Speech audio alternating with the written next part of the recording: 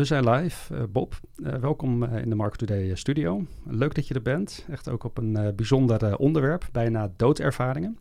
Nou, een enorm fascinerend onderwerp dat naar mijn gevoel ook heel erg past bij mijn podcast. Die eigenlijk ook vooral gaat over het ontdekken van het onbekende en het mysterieuze en misschien zelfs het obscure. Nou, bijna doodervaringen zijn misschien niet zo obscuur, maar mysterieus zijn ze voor veel mensen wel. Nu las ik laatst een sprookje voor aan mijn kinderen van Andersen. En dat heette De Laatste Dag. Dat sprookje gaat over een man die stervende is. Nou, hij ligt op zijn sterfbed. En dan staat de dood, of de engel des doods, die staat naast zijn sterfbed. Nou, en die zegt dan, je laatste uur is geslagen, je moet met me mee. Dan raakt hij zijn voeten aan, vervolgens zijn voorhoofd en dan zijn hart. Nou, dat hart dat breekt en vervolgens is hij dan dood en gaat dan vervolgens ook mee met de engel des doods.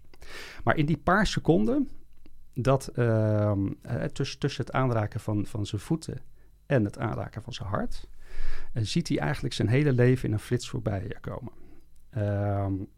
Maar goed, dus hij ziet wat hij allemaal gedaan heeft, maar hij maakt zich geen zorgen, staat er dan in, want hij had zich toch aan alle regels gehouden.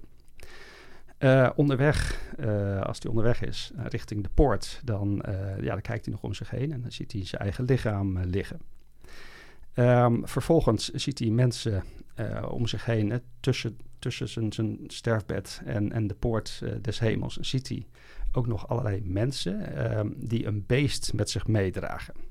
En dat beest, dat is dan vergroeid met ze. En hij had dan een pauw en dat was dan zijn trots. En het was vergroeid, maar ze probeerden dat dan eigenlijk een soort van te verbergen voor elkaar. Hij loopt ook langs een kraai en die is de hele tijd naar hem aan het kraaien. En die zegt, ken je me nog, ken je me nog? En dat waren dan de slechte gedachten uit zijn leven. Nou, hij probeert er dan nog voor weg te vluchten, maar stapt dan op een aantal scherpe stenen. En dat waren dan zijn onvoorzichtige woorden die hij heeft gesproken tijdens zijn leven. Nou, vervolgens komt hij bij de poort en hij zegt dan, ik ben een christen, ik mag erin. En dan zeggen ze, dat zie ik helemaal niet aan jouw woorden en daden. Nou, dan roept hij om genade. Nou, uiteindelijk gaat de poort dan toch open. En op het moment dat die poort open gaat en hij naar binnen wil, dan wordt hij verblind door een enorm licht. Een enorme bundel licht. Nou, dat is dan het hemelse inzicht dat uiteindelijk doordringt bij hem. En hij roept nog een keer om genade en uiteindelijk krijgt hij dat ook. En dan mag hij naar binnen. Hebben we het hier over een bijna doodervaring? Je zou het wel zeggen, even afgezien van die dieren. Maar wat je vertelde dat hij zijn levensoverzicht krijgt, dat is wat wel veel mensen, of wat een aantal mensen zegt tijdens een bijna doodervaring. Ja. En dan het aspect van het licht, dat zie je ook heel vaak. Eigenlijk in alle BDE's zie je wel licht. Of wordt er al gesproken over licht, het licht, lichtwezens. En het doet niet pijn aan de ogen. Het is zacht voor de ogen. Het is niet zoals de zon. Als je in de zon kijkt, dan kan het ontzettend pijn doen. En het andere van dat het een christelijk aspect bij NDE's of BDE's is dat niet belangrijk. En een BDE is een bijna doodervaring. Ja, maar een NDE is een nabije doodervaring. En die termen die wisselen een beetje. Omdat het na beide doodervaringen dan is het dichter bij de vertaling van het Engels. Near Death Experience. Ja.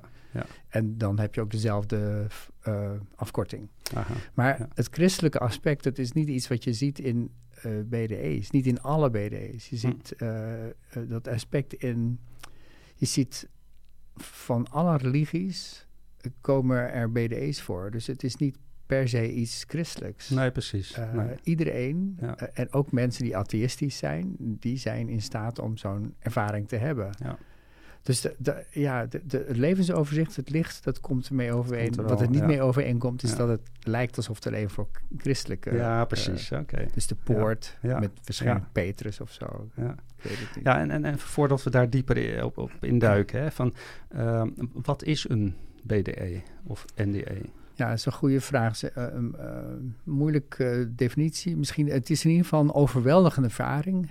Echt een ervaring die je verandert. De persoon die dat ondergaat, die is niet meer dezelfde als daarvoor. Dus als je terugkomt en je gaat verder leven, dan merk je dat je echt heel erg veranderd bent. En het is eigenlijk een herinnering aan een situatie die heel anders is dan de aardse situatie. En je hebt er een hele nauwkeurige, levendige herinnering aan. En die herinnering blijft. Het is niet zoals een droom. Een droom kun je, dat vervaagt heel snel. Ja. Ik heb 's morgens best wel dat ik dromen herinner, maar een uur later zijn ze al totaal weg. En dan kan ik ze ook niet meer terughalen. Maar een NDE of een BDE, die kun je echt die hoef je niet terug te halen. Die is zo ingegraveerd in je herinnering, dat mensen dat gewoon ook later vertellen ze dezelfde dingen. Het verhaal verandert niet. Het blijft zo. Ja. Dat is een BDE. En wat je dan ook ziet, is dat mensen heel verschillende dingen zeggen daarover.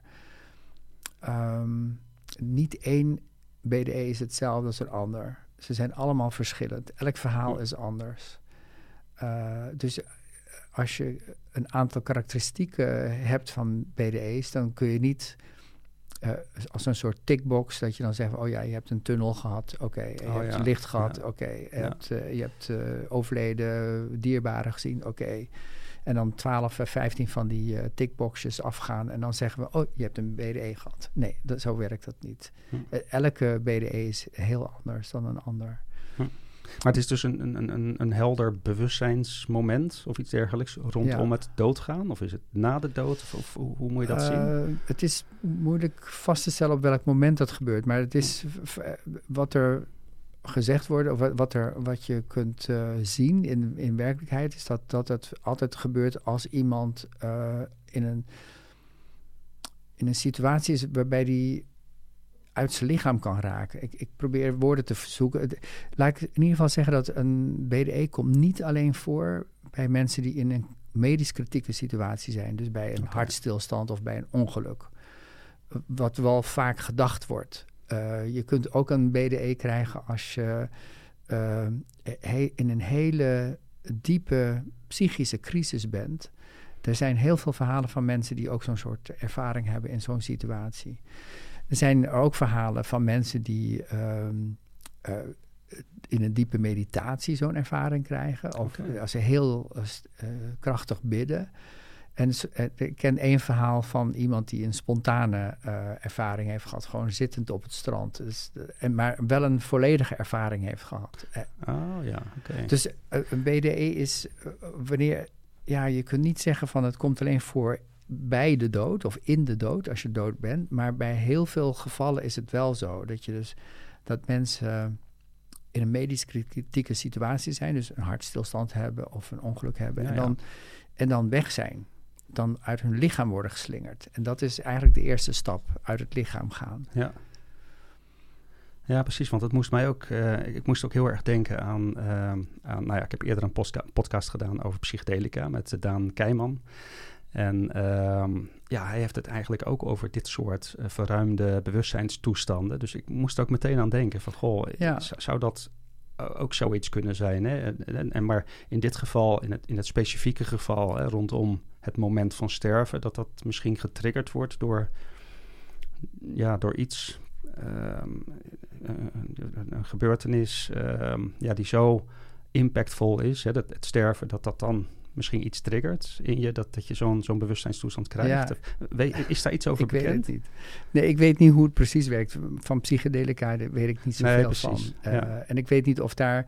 Er zijn wel onderzoeken geweest naar DMT. Dat is volgens mij ayahuasca, als ik me niet vergis. Ja, klopt. Ja. Dat is... wat voor een effect dat heeft, weet ik niet. Nee, er zijn wel mensen die zeggen van, ik heb eenzelfde soort ervaring. Ik kan me dat ook wel voorstellen. Ik kan me ook wel voorstellen dat je ook in zo'n roes, dat je dan ook een buitenlichamelijke ervaring hebt en ook dingen kunt zien. Maar ik weet het niet. Ik hou me bezig met bijna-doodervaringen. Die Nou, ken ik het beste. Ja, mooi. Ja, want er wordt ook wel gezegd dat bijna-doodervaringen... dat eigenlijk een soort van illusies zijn... door hersenen of een lichaam wat tijdens het sterven onder druk komt te staan of iets dergelijks. Zijn het illusies? Of kun je er ook op een andere manier tegenaan kijken? Ja, nee, ik denk, het zijn geen illusies. Voor mij zijn het geen illusies. En er zijn ook wel aanwijzingen voor dat het geen illusies zijn. En daarin zou het misschien verschillend kunnen zijn van het gebruik van middelen. Mm-hmm. En er zijn, laat ik zeggen, er zijn verifieerbare buitenlichamelijke waarnemingen gedaan tijdens een BDE. Oké. En die zal ik je zo uitleggen. Maar dat houdt voor mij in, dat is een soort indirect bewijs... dat je bewustzijn los kan staan van je lichaam. Dan kun je nog steeds zeggen, dat kan met psychedelica ook gebeuren. Dat kan. Maar ik heb het even over BDE's. Hè. Er zijn heel veel verhalen van mensen die een BDE hebben gehad... en die uit hun lichaam zijn gegaan... en dan in hun omgeving, in de aardse omgeving... even kunnen rondlopen, kunnen zijn... en zien bijvoorbeeld hoe die auto tegen de boom aan zit... of hoe de doktoren bezig zijn met hem of haar. En dan dingen zien, terwijl ze daar zijn... die ze niet kunnen zien vanuit hun lichaam. Ja. En dan als ze later, na hun BDE... soms hebben ze dan nog een heel verhaal over hoe ze in het licht zijn geweest... en prachtige visioenen hebben gehad. Maar als ze dan daarna terug zijn gekomen en zeggen van... ja, ik heb dit en dit gezien, de doktoren deden dat... of ik zag dat daar ergens buiten of dit gebeurde... wat ze niet hadden kunnen zien... Ja. Dan geeft dat aan dat je bewustzijn dus blijkbaar wel los kan staan van je lichaam. Ja. En daar zijn heel veel verhalen van. Er is ook een boek met dit soort verhalen gepubliceerd. Eigenlijk eerst in Nederland en toen later vertaald in het Engels. En in het Engels ken ik de titel wel. The Self Does Not Die. Mm-hmm. En in het Nederlands, dat moet ik even opzoeken. Dat weet ik even acuut niet. Maar dat gaat daar dus ook over. Dat heeft heel veel van dit soort verhalen. En misschien is het wel leuk om een verhaal te horen. Wat dat dan kan zijn. Dus ik kan een voorbeeld geven daarvan. Ja, graag. Ja. Bijvoorbeeld, laat ik het hebben over de rokende oma's. Een meisje uit Amerika die op een snelweg een auto-ongeluk kreeg... en onder een vrachtwagen geschoven is... bewusteloos is geweest, is met een traumahelikopter opgehaald... en heeft toen in de traumahelikopter haar bijna-doodervaring gehad... waarin ze allerlei dingen zag. Maar daar zal ik het niet over hebben nu, want daar gaat het nu niet om. Maar ze kwam in het ziekenhuis... en in haar... in die nabije doodervaring, bijna-doodervaring... toen zei ze ook van... ik wil blijven leven, want ik wil kleinkinderen hebben. Dat was haar doel... En toen op een gegeven moment, toen ze daar zo heel erg om smeekte... toen zei ze, toen werd ik door een soort tunnel getrokken... en toen zat ik ineens in de bovenhoek van de ziekenhuiskamer. Dus ik lag daar, of ik zweefde daar... en ik zag mezelf liggen in het bed. En daarna heeft ze dus gewoon door het ziekenhuis kunnen gaan. En toen zag ze in het cafetaria haar... ouders en haar 2 oma's zitten... die bang waren dat ze zou overlijden... en die dus gewoon in haar buurt wilden zijn. En die vader was zo nerveus dat hij op een gegeven moment zei van... nou, ik moet naar buiten, ik moet nu gaan roken. En die rookte ook. Maar toen ging hij, toen hij dat zei... toen zeiden die 2 oma's van... we gaan mee, wij willen ook roken... En het gekke daarvan is dat die rookte niet. En die hadden nooit gerookt en die zouden ook nooit roken. Maar dat had zij wel gezien. En toen ze later na een operatie weer oké was... toen heeft ze dat verteld. Dat ze, ik liep door het ziekenhuis heen en ik zag dit en dat. En die ouders geloofden haar helemaal niet. Totdat ze het verhaal vertelde van dat moment dat ze dat zag. En toen wisten die ouders gewoon... dat dat kan ze niet gezien hebben, want ze zat in de ziekenhuiskamer. En ze was buiten Westen. Ze kan dat niet hebben meegekregen. Ja, gaaf hoor. Dus dit soort verhalen, er zijn heel veel van dit soort verhalen waaruit blijkt dat je gewoon buiten je lichaam kunt zijn, dingen kunt zien, terug kunt komen, kunt zeggen dat je dat gezien hebt. Ja. En je kunt dat niet gezien hebben vanuit je lichaam, want dat is buiten Westen geweest. Ja. Ja, als dat waar is, dan heb je natuurlijk wel een case. Ja, dan is het is een soort indirect bewijs dat je... Maar dan ben je niet verder dan alleen... Je bewustzijn kan bestaan buiten je lichaam. Ja. En wat ik dan denk, van als dat bij die mensen voorkomt... en zij gaan dan ook nog in het licht zijn... en ze zien een hemelse omgeving, ze maken allerlei dingen mee... Ze krijgen onvoorwaardelijke liefde te zien. Ze zien dat het eigenlijk niet uitmaakt wat je doet op aarde. Dat het gaat om alleen maar te zijn, liefde te geven, liefde te ontvangen, het leven te ervaren. Dat soort dingen. Dan denk je van... en dat het doorgaat voor iedereen. En dat iedereen daar kan komen. Ja. Dus als die daar met dat soort boodschappen terugkomen... waarom zou het eerste stukje dan alleen waar zijn en het andere stukje niet? Ja, precies. Ja. Dus dat geeft veel hoop voor mensen, denk ik, om toch het gevoel te hebben, of een soort indirect bewijs te hebben dat het leven doorgaat, na de dood. Ja. En op een mooie manier. Ja. Maar goed, critici of sceptici die zouden zeggen van, dit is anekdotisch. Wordt hier ook onderzoek naar gedaan, verifieerbaar, objectief? Ja, het is... moeilijk om hier onderzoek naar te doen. Dus het onderzoek van Pim van Lommel is wel een onderzoek wat geaccepteerd is door de medische wetenschap, omdat het herhaalbaar is. Het is wat voor onderzoek heeft hij gedaan? Hij heeft een onderzoek gedaan samen met een groep mensen naar gevallen van mensen die in het ziekenhuis zijn gebracht met een hartstilstand. Ja. En dan hebben ze... Die mensen zijn buiten Westen. En dan hebben ze later, als die gereanimeerd zijn, succesvol... want anders kunnen die niet meer mee praten natuurlijk als het niet succesvol is. Ja. Dan hebben ze gevraagd van, heb je nog herinnering aan de tijd dat je buiten Westen was? En dat hebben ze gedaan in meer dan 10 ziekenhuizen. Ik geloof 13 of zo. En dat hebben ze gedaan gedurende een aantal jaren. En ze hebben daarbij iets van 344 gevallen gehad... die dus voldeden aan die karakteristieken. Dus binnen zijn gebracht in het ziekenhuis met een hartstilstand. En gereanimeerd, succesvol. En dan die vraag stellen. En dan bleek dat bij, ik geloof 62 van die gevallen... die hadden dan een herinnering aan... een herinnering zoals een BDE. Hè? Dus gewoon mooie... En er waren sommige mensen die hadden hele diepe...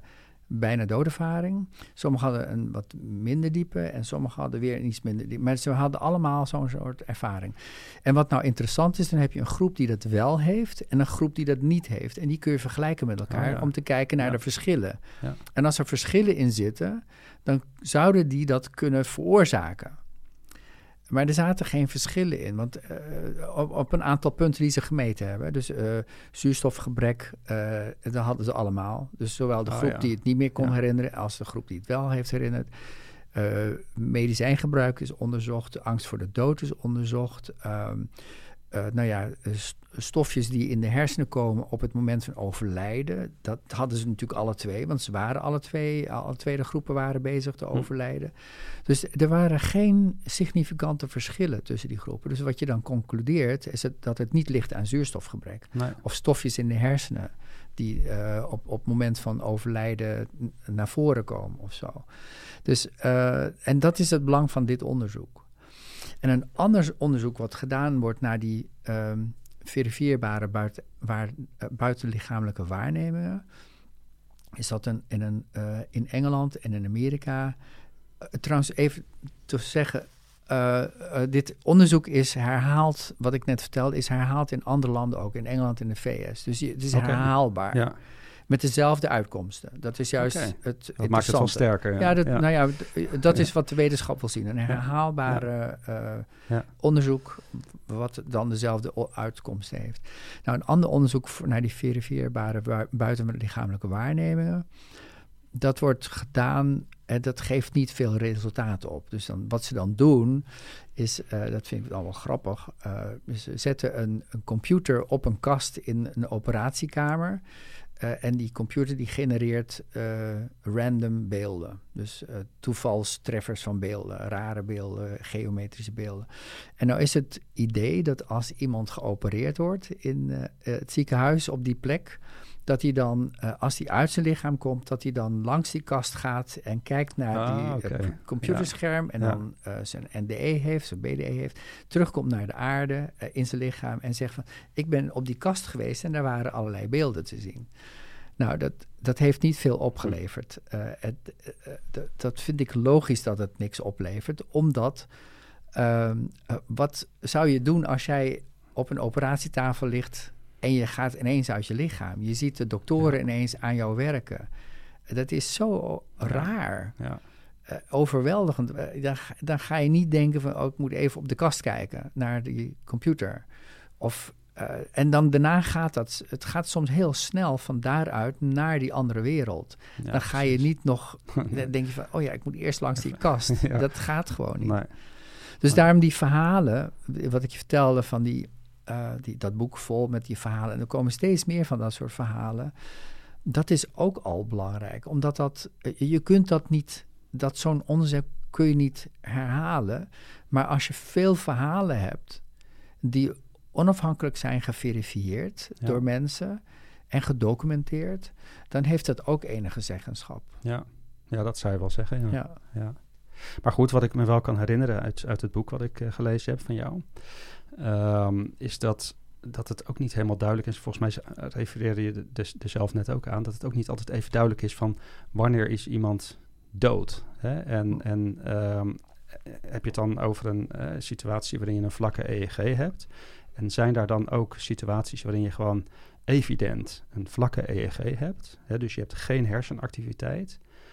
En mensen die dan tijdens die periode toch dingen zien. Ja.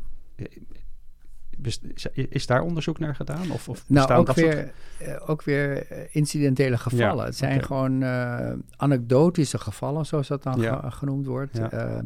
Een van een vrouw die in Amerika een operatie moest ondergaan, omdat ze in haar hersenen had ze een aneurysma. Dat is een verdikking van een bloedvat, wat dan zou kunnen spatten. Dan krijg je een hersenbloeding, dan ben je sowieso dood. Ja.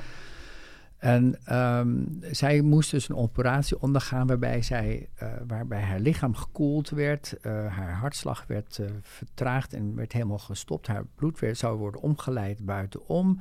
En dat is dan net alsof je een fietsband neemt die je leeg laat lopen. Ja. Dan kan die bobbel op die fietsband, die wordt dan zacht. Of dat verdwijnt dan. En die kun je dan afknippen. Dan plak je dan. En dan doe je alles weer overnieuw. Dat hebben ze met haar dus ook gedaan. Dus met het fietsband is een beetje een plastische vergelijking. Maar zo stel ik het me als niet-dokter voor. Dat hebben ze met haar gedaan. En ze hebben haar dus ook gemonitord in die periode. Dus zij had op een gegeven moment geen hartslag meer.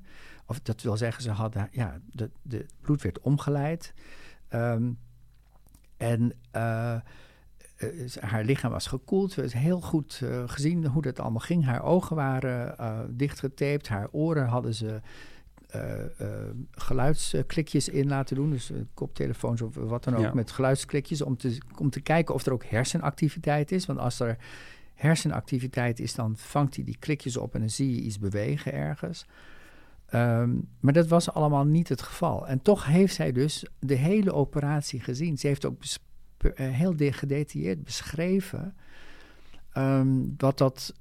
wat voor een tools ze gebruikte, wat voor een gereedschappen ze gebruikte en hoe dat ging. En dat haar aderen te klein waren in haar been om te nemen. Toen moesten ze ergens anders vandaan halen. Al die gesprekken heeft ze gehoord. En later heeft ze dat dus ook met die arts doorgenomen. En die heeft bevestigd dat ook inderdaad zo gegaan is. En dan is het inderdaad, je had het net over septici, die gaan die gaan overal tegenin. Die zeggen dan dat het doorgestoken kaart is. Weet je, ik ben dat stadium voorbij. Ik vind het prima dat die sceptici er zijn. Ze hebben ook een functie, want ze houden je bij de les. Ze houden je scherp. Ja. Maar ik denk dan op een gegeven moment, nou weet je, als je echt zoveel moeite doet om alles af te branden, dan wil je ook gewoon niet serieus luisteren naar de echte feiten en daarnaar kijken. En dan trek je alles naar één kant toe. En dan denk ik van, daar houd ik op met praten. Ja, dan stop ik ermee. Dat is voor mij... Ja, maar goed, het verschil is, jij staat open voor een ander als die ervaring deelt. En de andere, die wil het alleen maar accepteren als het dan objectief, wetenschappelijk bevestigd is. Ja, met sceptici, er zijn sceptici die willen het nooit accepteren. Never. Dus die gaan niet eens zo ver dat ze de feiten accepteren. En dan denk ik van, als we niet tot de overeenkomst kunnen komen over die feiten, dat heeft een verder gesprek dan al voor zin. Nee, oké, maar zij zullen natuurlijk gewoon zich afvragen. Dus ze zullen natuurlijk de feiten ter discussie stellen in de zin van je zegt dat het een bijna doodervaring was, maar... Nee, zij zeggen van, niet dat. Ze zeggen van, die arts is daar niet geweest. En op die manier, die ogen waren niet afgesloten, afgeplakt. En die oren waren niet geplukt. Ja. En ze heeft het gewoon, ze was eventjes bij. Ja, oké. Dat moet zo ver gaat het. Ja, en dat bedoel ik dan te zeggen van, dat voor mij houdt het dan op. Kijk, als je gewoon... Weet je, ik was er ook niet bij. Maar ik neem aan dat die mensen die daarbij waren... Ik ken een aantal van die mensen dat die wel eerlijk zijn. Dus het gaat niet alleen maar over de vraag van... was die persoon echt dood of heeft hij die ervaring gehad net voor of net na die vlakke EEG? Ja. Dus het gaat niet eens over... Nee, daar gaat het niet eens om. Okay. Maar overigens ook het tijdstip van overlijden maakt... of van de vlakke ECG of EEG maakt niet uit. Want het gaat er eigenlijk om dat... wat ik net zei, je kunt ook... als je nog gewoon functioneert... Kun je ook een bijna-doodervaring hebben. Wat dat dan is, hè, hoe dat dan genoemd wordt. Het is niet per se zo dat je bijna dood hoeft te zijn... om zo'n ervaring te hebben. Nee. Er zijn namelijk genoeg voorbeelden... vooral van mensen die psychisch zo diep aan de grond zitten. Echt, misschien heb je het zelf meegemaakt... maar dat je echt zo aan het eind van je Latijn kan zijn... dat ze ook zo'n soort ervaring krijgen. Ja. En ook die man die dat spontaan kreeg. Ja. Dat vond ik helemaal bijzonder. Dus dat geeft aan dat kijken naar wanneer de lijntjes vlak zijn... op zo'n apparaat is voor mij niet belangrijk. Nee, precies. Nee, maar voor jou is het een echte ervaring dus? Als ik het zo beluister. Ja. Je gelooft ze, als ze dat zo zeggen. En het is dus echt. En of het nou, weet ik veel, de hersenen zijn die zoiets produceren... of dat het bewustzijn echt buiten de hersenen om kan bestaan. Is dat eigenlijk belangrijk voor jou? Nou, weet je, als je met mensen spreekt die zo'n ervaring hebben gehad... dan zie je gewoon dat ze echt eerlijk geloven in datgene wat ze hebben gezien. Ja. En dat het ook iets is wat zo bijzonder is... dat ze het niet eens onder woorden kunnen brengen. Dat het gewoon niet van deze wereld is. Ja. Je moet dus met die mensen praten. Dat is een heel ander soort gesprek. Op een gegeven moment zeggen ze ook van... mensen die niet in geloven, prima hoor, best. Hoeft helemaal niet. Het leven gaat gewoon door. Maar zij zitten met hun ervaring. En dat is iets wat elke dag voor hun belangrijk is. Er zijn mensen die denken er elk uur aan. Wauw. Ja, ik heb wel eens iemand... En die mensen zijn niet altijd... hoe zeg je dat? Happy daarmee. In de zin van, het is wel een fantastische ervaring die ze gehad hebben. Maar ze zitten hier in die 4 dimensies. 3 ruimte en 1 tijdsdimensie. En ze zeggen, het is allemaal zo beperkt. Wat doe ik hier? En het is hier geen liefde. En ze hebben gewoon heimwee terug. Dus ze verlangen terug naar daar weer te zijn. Ja. Het blijft, op een gegeven moment, mensen kunnen dat iets van handen en voeten geven... en daarmee mee overweg kunnen gaan. Maar op een gegeven moment... dan de ervaring vervaagt nooit. Nee. En die heimwee, daarna blijft altijd. Ja. Ja, dus of het nou een illusie is of echt, dat maakt eigenlijk helemaal niet uit. Het heeft gewoon... Voor hun is het echt. Nee. Ja, voor hun is het absoluut echt. Ja. Wauw. Ja, dat moet echt heel bijzonder zijn. Ja, dus het zou eigenlijk ook erkend moeten worden als een medische situatie. Er is zo'n boekje DMT, niet DMT, DSM. Dat is een boekje met allerlei psychische aandoeningen of psychische dingen en zo. Daar staat dit dus niet in. Dus mensen die zo'n ervaring hebben en daarbij bij een dokter komen, omdat ze gewoon geen weg meer weten, die worden gecategoriseerd in een ander ding. Die krijgen pillen om rustig te zijn. Oh, serieus?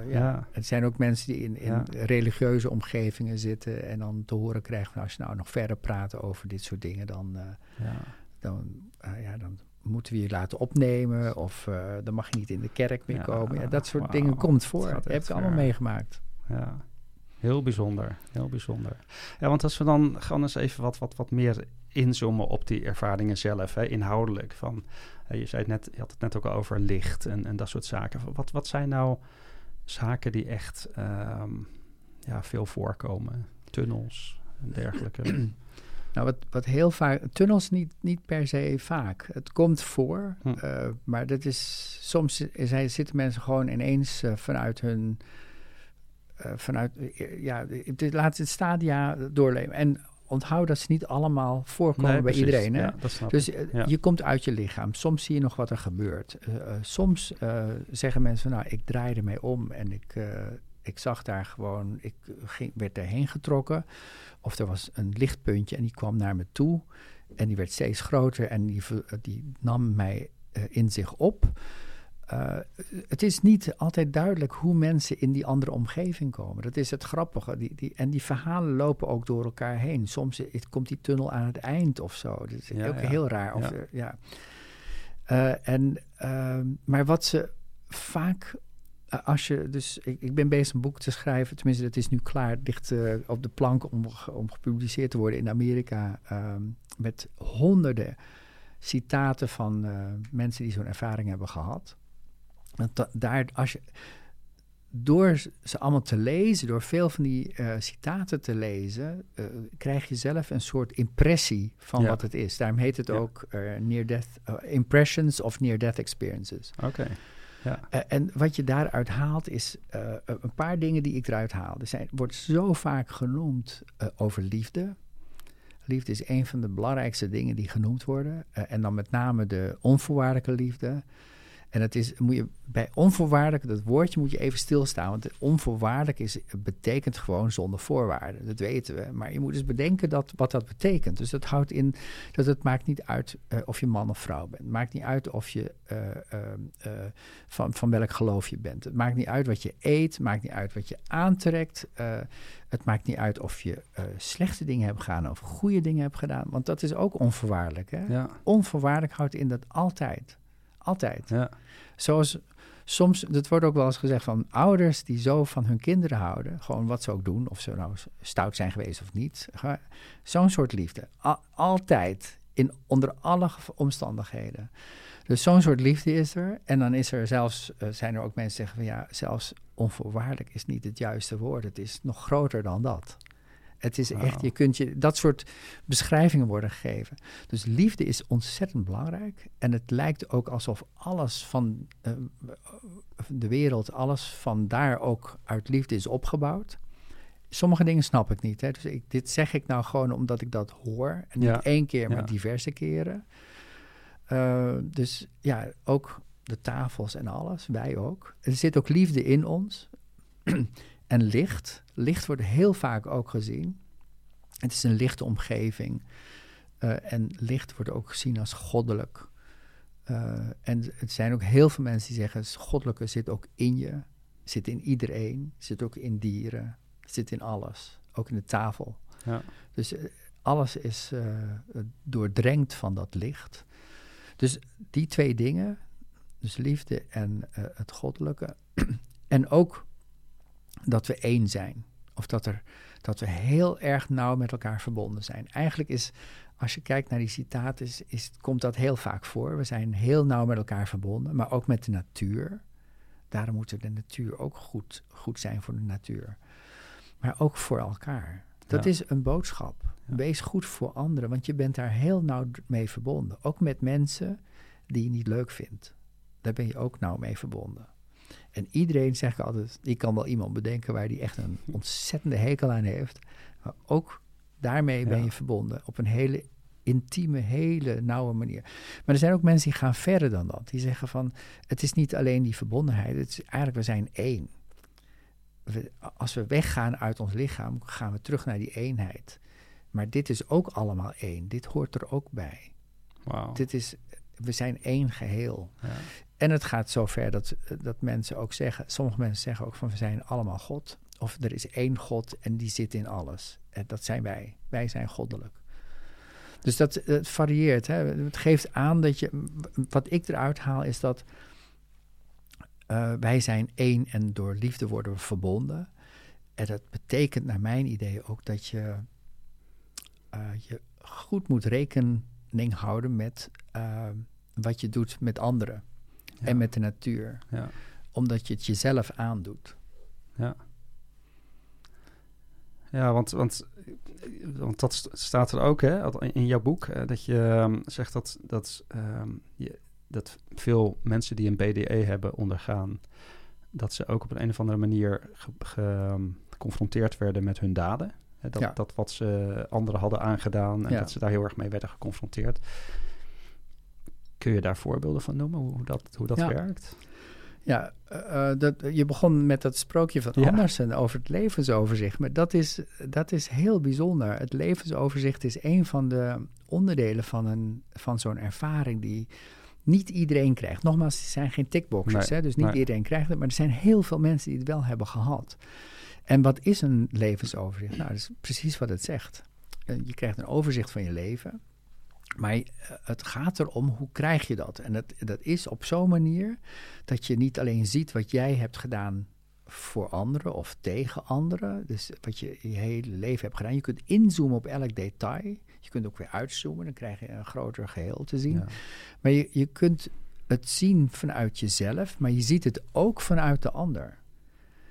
Daar moet je echt bij stilstaan. Je ziet dus het niet alleen wat je gedaan hebt vanuit jezelf, maar je ziet ook wat de reactie is, hoe het aangekomen is bij die ander. Je bent die ander voor een moment.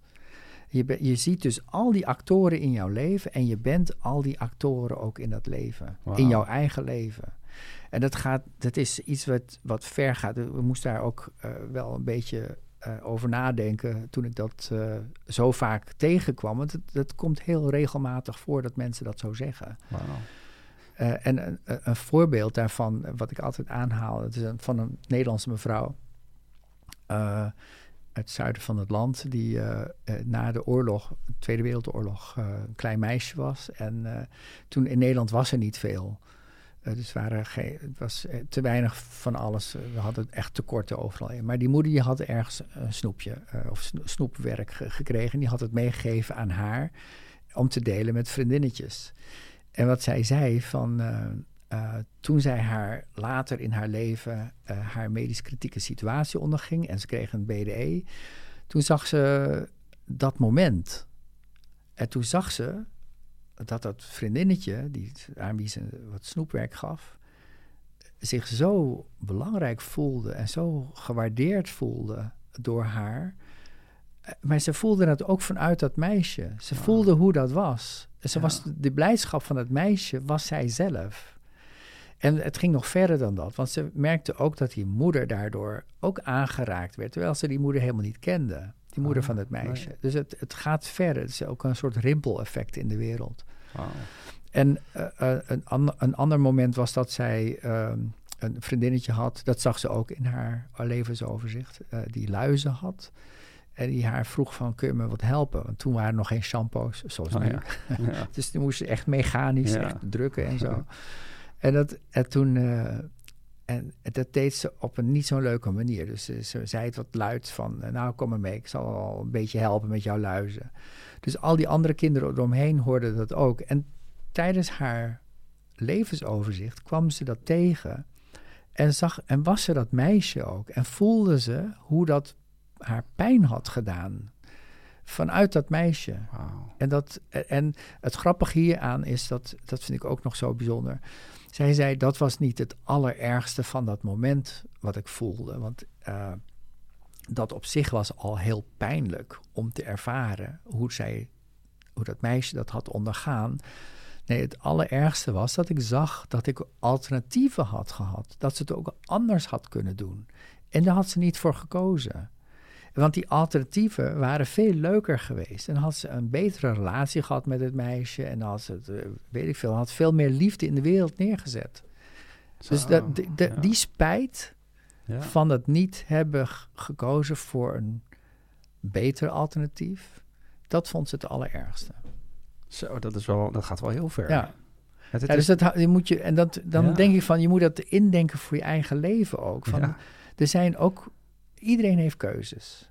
En nogmaals, er is onvoorwaardelijk liefde voor iedereen. Hè? Dus als je rotkeuzes hebt gemaakt, dan is er ook nog steeds die onvoorwaardelijke liefde voor jou. Maar je zult blijer zijn als je levensoverzicht krijgt, als je keuzes hebt gevonden die veel meer liefde toevoegen aan de wereld. Ja.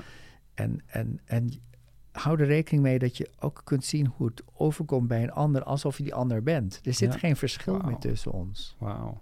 Dus je bent niet alleen bewust van jezelf, nee. Maar ook je kunt je ook verplaatsen in anderen. Ja. Dat gaat echt heel ver. Zou dat met paddo's ook zijn? Ja, ik ben benieuwd. Daar zou ik een keer een podcast over moeten doen. Ja, je zou het moeten proberen.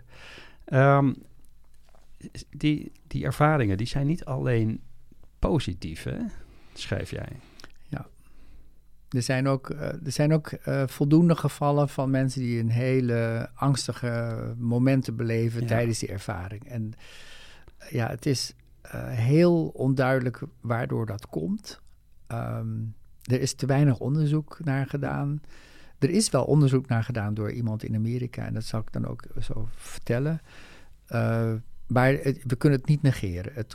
Het komt voor dat mensen tijdens hun bijna-doodervaring niet zulke leuke dingen meemaken. Dus gewoon heel angstige dingen. Dus het varieert van heel licht, dat ze gewoon bang zijn voor zo'n tunnel waar ze heel snel in gaan. Als je mij in een rollercoaster zet op, weet ik veel, ergens, dan maak je mij ook niet echt gelukkig. Dus ik kan me zoiets nog voorstellen. Maar er zijn ook mensen die zeggen, ik heb echt helachtige visioenen gezien. Okay. En dan moet ik meteen bij zeggen dat die mensen uit Amerika die dit onderzocht hebben, die hebben heel veel verhalen proberen te vinden. En die hebben ontdekt, en dat is wel belangrijk, dat dit soort gevallen dat je niet kunt zeggen dat alleen goede mensen de liefdevolle ervaring krijgen en dat slechte mensen, hoe je het ook definieert, slechte mensen de angstige krijgen. En overigens, ik heb van BDE'ers geleerd om niet te praten over goed en slecht, omdat die termen zijn van de aarde en die verliezen daar hun waarde of hun betekenis. Dat verdwijnt dan. Ja. Maar zij hebben ontdekt dat er mensen zijn die gewoon echt, afschuwelijke mensen zijn geweest. Die hebben een prachtige ervaring gehad. En mensen die gewoon normaal een leven leiden zonder iets speciaals eraan, die hebben dan een slechte ervaring gehad. Ik kan je een voorbeeld geven. Ja. Daniel Brinkley, dat is het man uit Amerika, die heeft daar ook een boek over geschreven, over zijn ervaring. En die schreef dat hij echt een afschuwelijke, hij noemt zichzelf echt een afschuwelijke vent. Ik zoek even de termen die hij gebruikt, maar want hij was vroeger bully geweest op school. Hij had fietsen kapot gemaakt van andere kinderen en speelgoed. En daar begon het mee. Later is hij bij een Amerikaanse organisatie gegaan die in het buitenland tegenstanders van de VS liquideerde. Hij heeft daarbij ook een hotel laten exploderen met 50 mensen erin, terwijl hij 1 persoon moest hebben. Wow. En hij zei van ik was echt niet een fijne vent. Disgusting.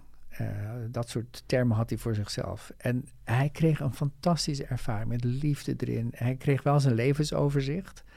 En toen zei hij ook van dat was heel moeilijk. Want je moet je voorstellen, dat zei hij ook, ik onderging de levens van die mensen die ik doodde. Maar ik zag niet alleen die levens van die mensen die ik doodde, maar ook van hun vrouwen. Want het waren altijd mannen, geloof ik, die moesten afschieten. Maar het waren ook de vrouwen daarvan en de kinderen daarvan, die dan gewoon zonder vader zaten. Dus hij zag de effecten van zijn leven, maar ook vanuit die personen. Maar hij is dus teruggekomen in zijn lichaam en hij heeft zijn hele leven omgegooid. Hij werkt nu in een hospice. Dus om iets heel anders te doen, ja. En een ander geval is van een mevrouw die heeft ook een boek geschreven over haar ervaring, haar angstige ervaring, waarin ze ook nare dingen ziet, kreeftachtige gedrochten die er waren. Gewoon, stel je de hel voor, doe een beetje aan Jeroen Bos. Nou, zo'n soort tafereelen. Dat zag zij. Zij is ook verkocht als prostituee in haar BDE. Dat soort verhalen zijn er gewoon. Dat ging een hele tijd door. In die BDE? In die BDE, ja. Okay. Het was heel naar voor haar. En elke keer snapte ze niet waarom ze weer in een andere scène kwam. En toen op een gegeven moment is zij, dat was wel grappig, ging ze kerstliedjes zingen. En het mocht niet. En dat heeft ze toch gedaan. En ineens veranderde de hele scène voor haar. Dus zij kwam ineens weer in een paradijselijke omgeving, waar ze heel even kon blijven. En toen werd gezegd, je leven is nog niet voorbij, je moet terug naar de aarde. Oh, okay. Dus maar zij vertelde van, er is niets in mijn leven wat ik speciaal verkeerd heb gedaan. Ik ben geen heilige, maar ik heb niet iets gedaan waardoor ik dit zou hebben moeten verdienen. Nee. En zo zijn er meer van dat soort verhalen van mensen die dus goede mensen die een slechte ervaring hebben gekregen en slechte mensen die een goede ervaring hebben gekregen. Dus dat kan niet de verklaring zijn. Nee. Dus er moet een andere verklaring zijn voor dit soort ervaringen. En wat die mevrouw uit Amerika die dit dan onderzocht, en ik ben het wel met haar eens, denkt is dat het moment dat je een soort uit je lichaam komt, je komt los, dan is het niet zo, dan is het nog niet stabiel. Dan is dan ben je nog niet helemaal over naar de echte, zeg maar, als je dat wil zo noemen, de hemel. Maar je zit in een soort tussenfase waarin je nog alle kanten op kunt. En wat dan speelt, wat trouwens ook wel heel duidelijk is, dat die ervaringen worden gekleurd door de cultuur waaruit mensen komen. Dus mensen die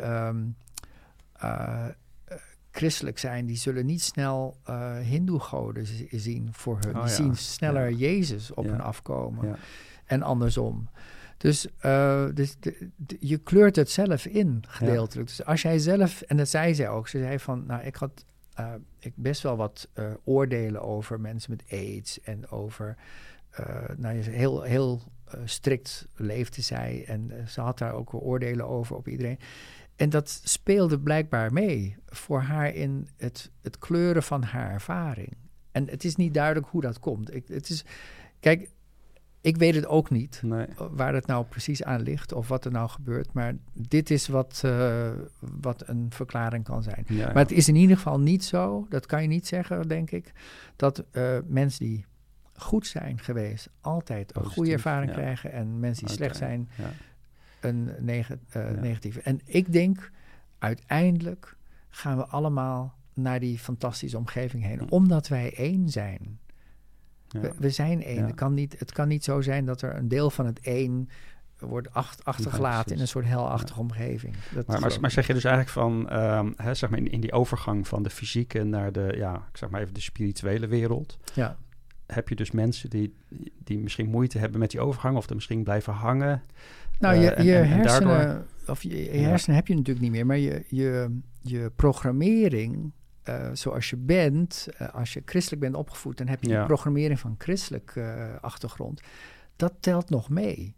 Totdat je echt alles hebt afgeladen. Ik denk namelijk dat als iemand doodgaat, dan verdwijnt alles. Ja. Alles wordt afgepeld. En wat blijft over? De essentie blijft over. En dat is de onvoorwaardelijke liefde.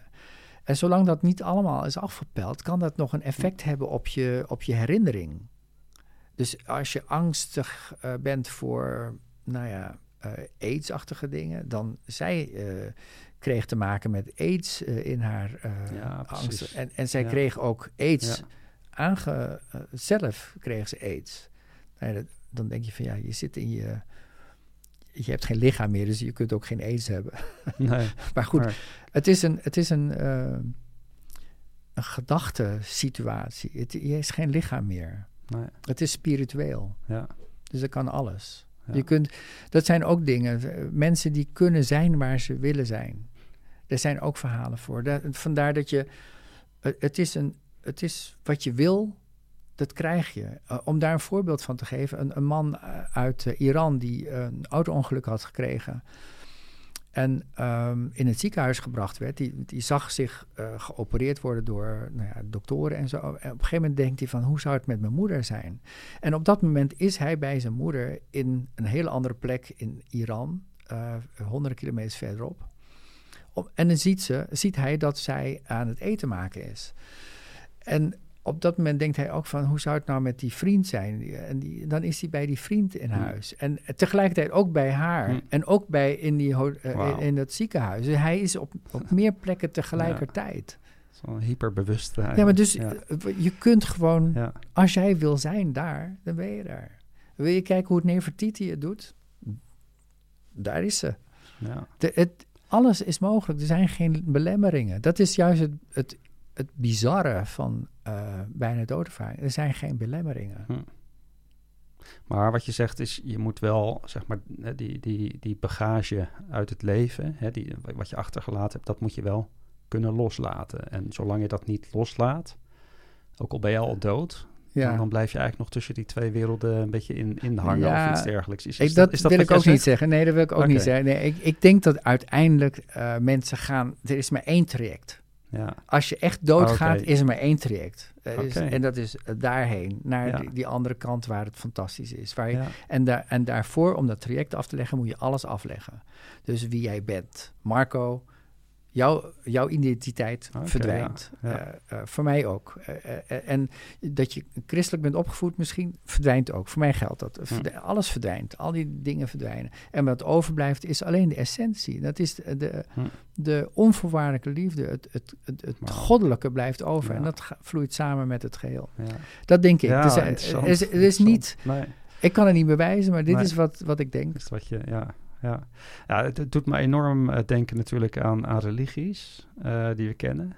Daar heb je heel veel onderzoek naar gedaan. Ik heb natuurlijk jouw boek ook gelezen. De bijna-doodervaringen en wereldreligies. We weten allemaal dat religies voor veel mensen iets is als een soort van moreel kompas. Hè? Het geeft ze een soort van handvat in hoe ze moeten leven. Zie je dat ook terug op die manier bij bijna-doodervaringen? Ik weet niet zeker of ik goed snap wat je vraag is, maar het is... iedereen kan zo'n ervaring krijgen, dus het maakt niet uit welke religie het is. Alleen als je bent belast, denk ik, met een bepaald geloof en dan zit je in een bepaald traject. Maar je zult zien dat op een gegeven moment dat ook wegvalt. Wat ik heb onderzocht is van of er parallellen en verschillen zijn met bepaalde religies. En het leuke van wat ik heb gedaan is... ik zag dat gewoon liefde en het goed doen voor andere mensen... zoals je ook wil hebben dat andere mensen voor jou zijn... dat eigenlijk overal wel voorkomt. En compassie, dat zie je ook overal terug. In meer of mindere mate... Dus liefde is een heel belangrijk onderdeel van religies. En daarin vinden ze elkaar. Maar er zijn ook echt wel verschillen. Om maar iets te noemen wat ik altijd aanhaal. Het hindoeïsme is... gelooft dat iedereen een God in zich heeft. Uiteindelijk is er maar één God en die omvat alles. Ja. En dat komt overeen met BDE's. Daarin is eigenlijk alles goddelijk. Zit goddelijk in... dat zegt het hindoeïsme ook wel. Dus in jou zit iets goddelijks, in mij zit iets goddelijks. En ze hebben dus 3 grote goden, Shiva, Vishnu en Brahma. Maar eigenlijk zijn die 3 één, dat is dan Brahman. Ja, precies. Maar er zijn heel veel ondergoden. Maar het is allemaal, het telt het op naar 1. En wij zijn daar ook een onderdeel van. En dat vind je niet terug in het christendom. In het christendom en de Joodse geloof en de islam, die zien God als een soort derde macht buiten jou. Dus iemand die beslist over alles. Ja. En wij zijn daar geen onderdeel van. Als je zegt dat je een onderdeel van God bent, dan is dat voor hun blasfemie. Ja. Dat mag niet. Ja. Maar als je dat zegt in het hindoe geloof, dan zeggen ze, natuurlijk, dat is zo. Ja, bijzonder. Ja, want je hele boek gaat er natuurlijk eigenlijk over, hè, over de overeenkomsten en de verschillen, zeg maar, tussen de BDE en die 5 wereldreligies.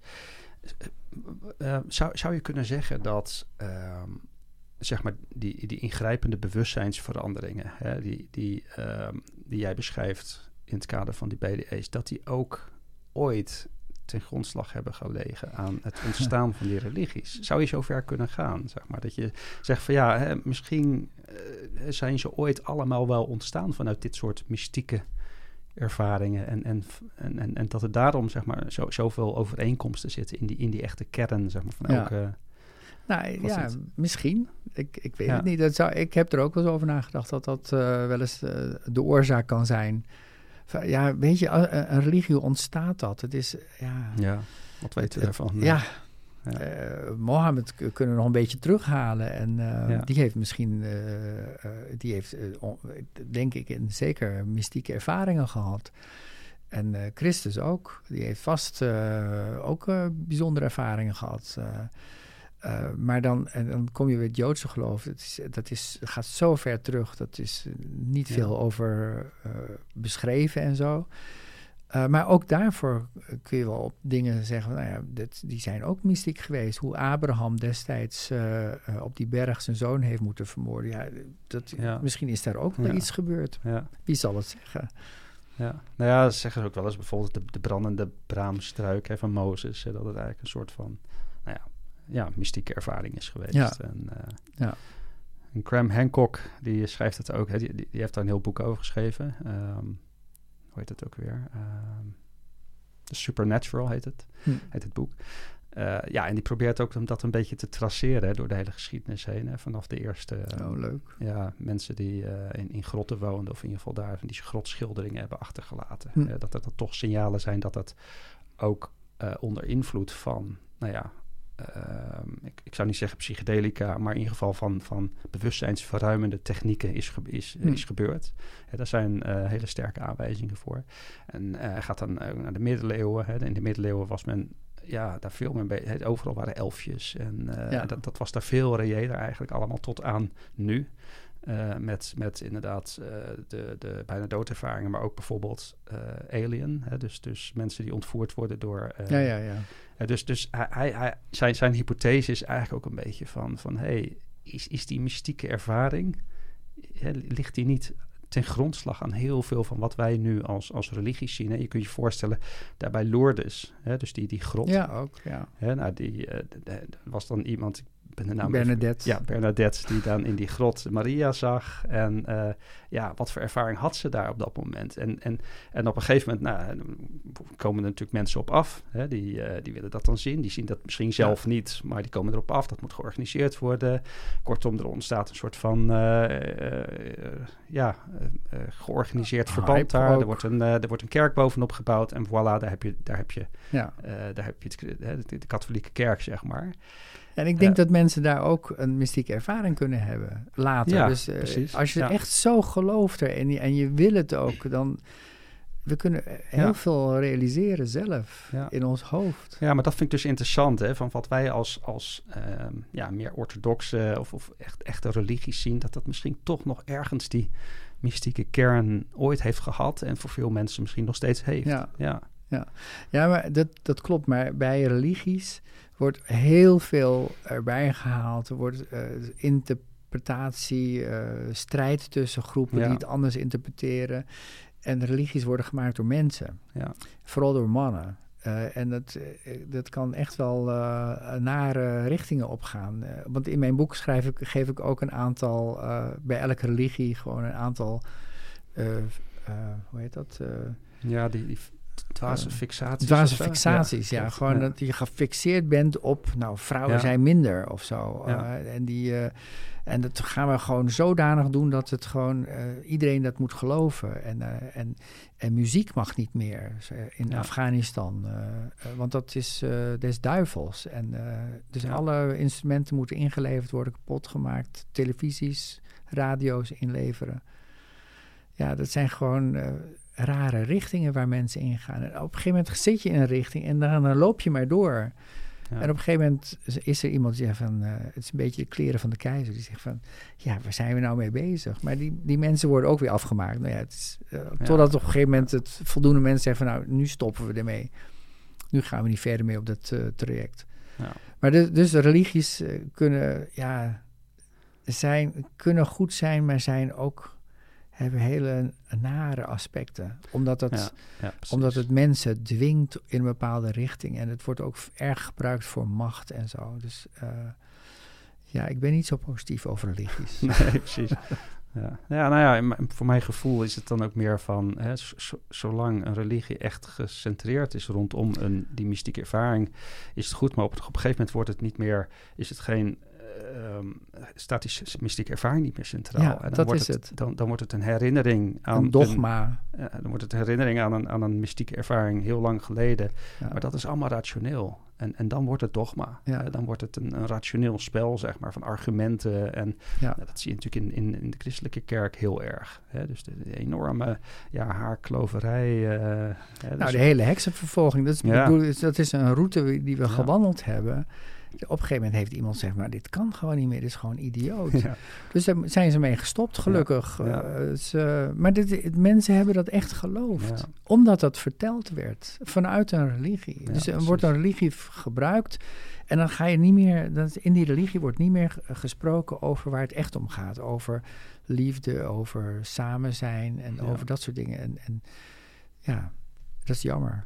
Ja, en eigenlijk via die Bijna-doodervaringen ben jij... weer tot die conclusie gekomen. Ja, in de hoop dat dat niet gebruikt wordt om een nieuwe religie op te starten. Want daar ben ik echt heel erg op tegen. Nee, dat zal het al niet, denk ik. Ja. Je weet het niet. Ja, misschien wel. Ja, interessant. En wat heeft dat... Want je bent er al een tijd mee bezig, hè? Echt jaren, volgens mij. Wat heeft dat met jezelf gedaan? Hoe heeft dat, zeg maar, jouw kijk op je eigen leven veranderd? Dat is wel veranderd in die zin dat ik... de eerste keer dat ik erover las, dat was toen ik het boek van Raymond Moody las in 76. En ik ben katholiek opgevoed met hel en vagevuur en zo. En ik vond het altijd een beetje raar. En toen las ik ineens in zijn boek dat er geen oordeel is tijdens een NDE of een BDE. Kijk, je krijgt je levensoverzicht... En je ziet dat je, om dat voorbeeld aan te halen... je hebt een hotel met 50 gasten laten kapot gaan en zo. En dat is niet zo leuk. Maar daar zit geen oordeel op. Er is niemand die daarbij staat van... dat is zo slecht, nu ga je naar de hel of zo. Nee, er is helemaal geen hel. Er wordt niet gesproken over hel.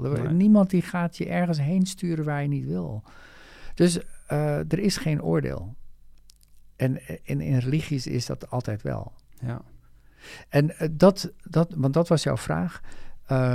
Toen ik dat las, toen dacht ik van... Oké, maar dat is ook zoals ik het voelde. Zoals ik het altijd ook als kind voelde. Dat hel gebeuren en vagevuur, dat is gewoon raar. En dit is het. Je kijkt naar je eigen leven. Je vindt er wat van en dan mag je door. Je mag sowieso door. Ja. Maar het is geen oordeel. Er is geen God die jou gaat oordelen. Als er iemand is die jou oordeelt, dan ben je dat zelf. Ja. Is dat een heel mooi verhaal van een jongetje... die tijdens een padvinders Boy Scouts in Amerika... een kind ging redden uit het water. Want die kreeg een epileptische aanval. En die kreeg zelf een klap van die jongen in die epileptische aanval. Dus die verdrinkt en krijgt zijn BDE. En in zijn BDE ziet hij zijn levensoverzicht. Op een gegeven moment in het bijzijn van wat hij zei, ja, het was een engel bij. En dan vraagt hij aan die engel zo van, maar word ik beoordeeld? En dan zegt die engel van, ja, door de machtigste rechter die er bestaat. En het jongetje, die krimpt een beetje ineen en die vraagt ook af van, wanneer gaat dat gebeuren? Dan zegt die engel, dat is al lang gebeurd. Dat ben jij. Jij bent de rechter. Wow. Ja. Dus hij had zelf zijn leven gezien en daar wat van gevonden. Ja. En dat was het oordeel. Wauw. Nee, is dat niet een soort van vrijbrief van, het maakt dus toch niet uit? Nee, want als jij een hotel opblaast met 50 mensen erin, en je ziet wat dat doet bij al die mensen, en ook de mensen daarna, de kinderen, de moeders, de vaders. Je ziet wat je effecten zijn van wat je doet op anderen, alsof je een ander bent. Ja. Hoe zou dat zijn? Zou je dat leuk vinden? Ja. Zou je het leuk vinden om de gevoelens te ondergaan van iemand waar je iets naars tegen gedaan hebt? En jij loopt weg en je denkt van, ik merk niks, maar die ander zit ermee. Dat ga je echt wel voelen, hoor. Het is dus echt, het verandert gewoon jouw persoon, zeg maar. Jij vroeg ook van, hoe heeft het jou veranderd? Gewoon het besef dat we één zijn. Dat als ik wat doe tegen jou, dat ik eigenlijk mezelf heb. Dat doet wat. Ja. Ja. En dan ga je ook anders leven. En mijn hoop is ook dat als genoeg mensen zich realiseren dat door die verifieerbare buitenlichamelijke waarnemingen, waar er zoveel van zijn, dat mensen gaan denken, dat is dus misschien toch echt. En wat zijn dan de boodschappen? Nou, de boodschap is, we zijn allemaal één en liefde is heel belangrijk. En wat je doet tegen een ander, dat voel je zelf. Dan ga je anders handelen naar andere mensen toe. En de natuur. Ja. En de dieren. Ja. Je gaat heel anders leven. Ja, life-changing. Ja. Je hoeft niet per se een BDE te ondergaan om te veranderen. Nee, precies. Maar als je het hebt, en of dat dan een BDE is of misschien een andere ingrijpende bewustzijnsverandering. Ja. Het doet wat met je. Ja, zeker. Ja, mooi. In alle bewustzijnsveranderingen, alle ingrepen in jouw normale leven, die veranderen je. Maar dit is echt een life changer. Een totale 6 uur, zoals ze dat heet. Ja, mooi. Heel mooi. Ja, en ondanks het feit dat er zoveel mensen toch sceptisch blijven over dit onderwerp, ik denk dat dit gewoon een hele mooie boodschap is. En laten we ook gewoon openstaan voor dit soort zaken. Hè. Laten we dit gewoon serieus nemen en niet meteen afschieten. Omdat het niet volgens de regeltjes is. Ja. Als het afschieten. Ja, dan nog. Prima. Dan nog. Mijn hoop is dat er genoeg mensen zijn die op een gegeven moment toch het spirituele zoeken en zien dat dat zo zit. Ja, maar zo zie ik het ook. Hè. Kijk, veel mensen sluiten zich bij voorbaat al af voor dit soort zaken. Maar dan zien ze ook niet wat voor moois er eigenlijk in zit. Ja. Dus stel je ervoor open. Zet die stap. Neem het eens serieus. En verdiep je er eens in. En dan kan het best zijn dat er echt iets heel waardevols voor jou in kan zitten. Ja, dus, zeker. Heel mooi. Nou, ik denk dat we nog wel uren kunnen doorpraten over dit onderwerp. Ik wil je in ieder geval hartelijk danken voor je komst hier. En, graag gedaan, ik vond het leuk. En wie weet, tot een volgende keer. Heel veel dank. Vond het leuk.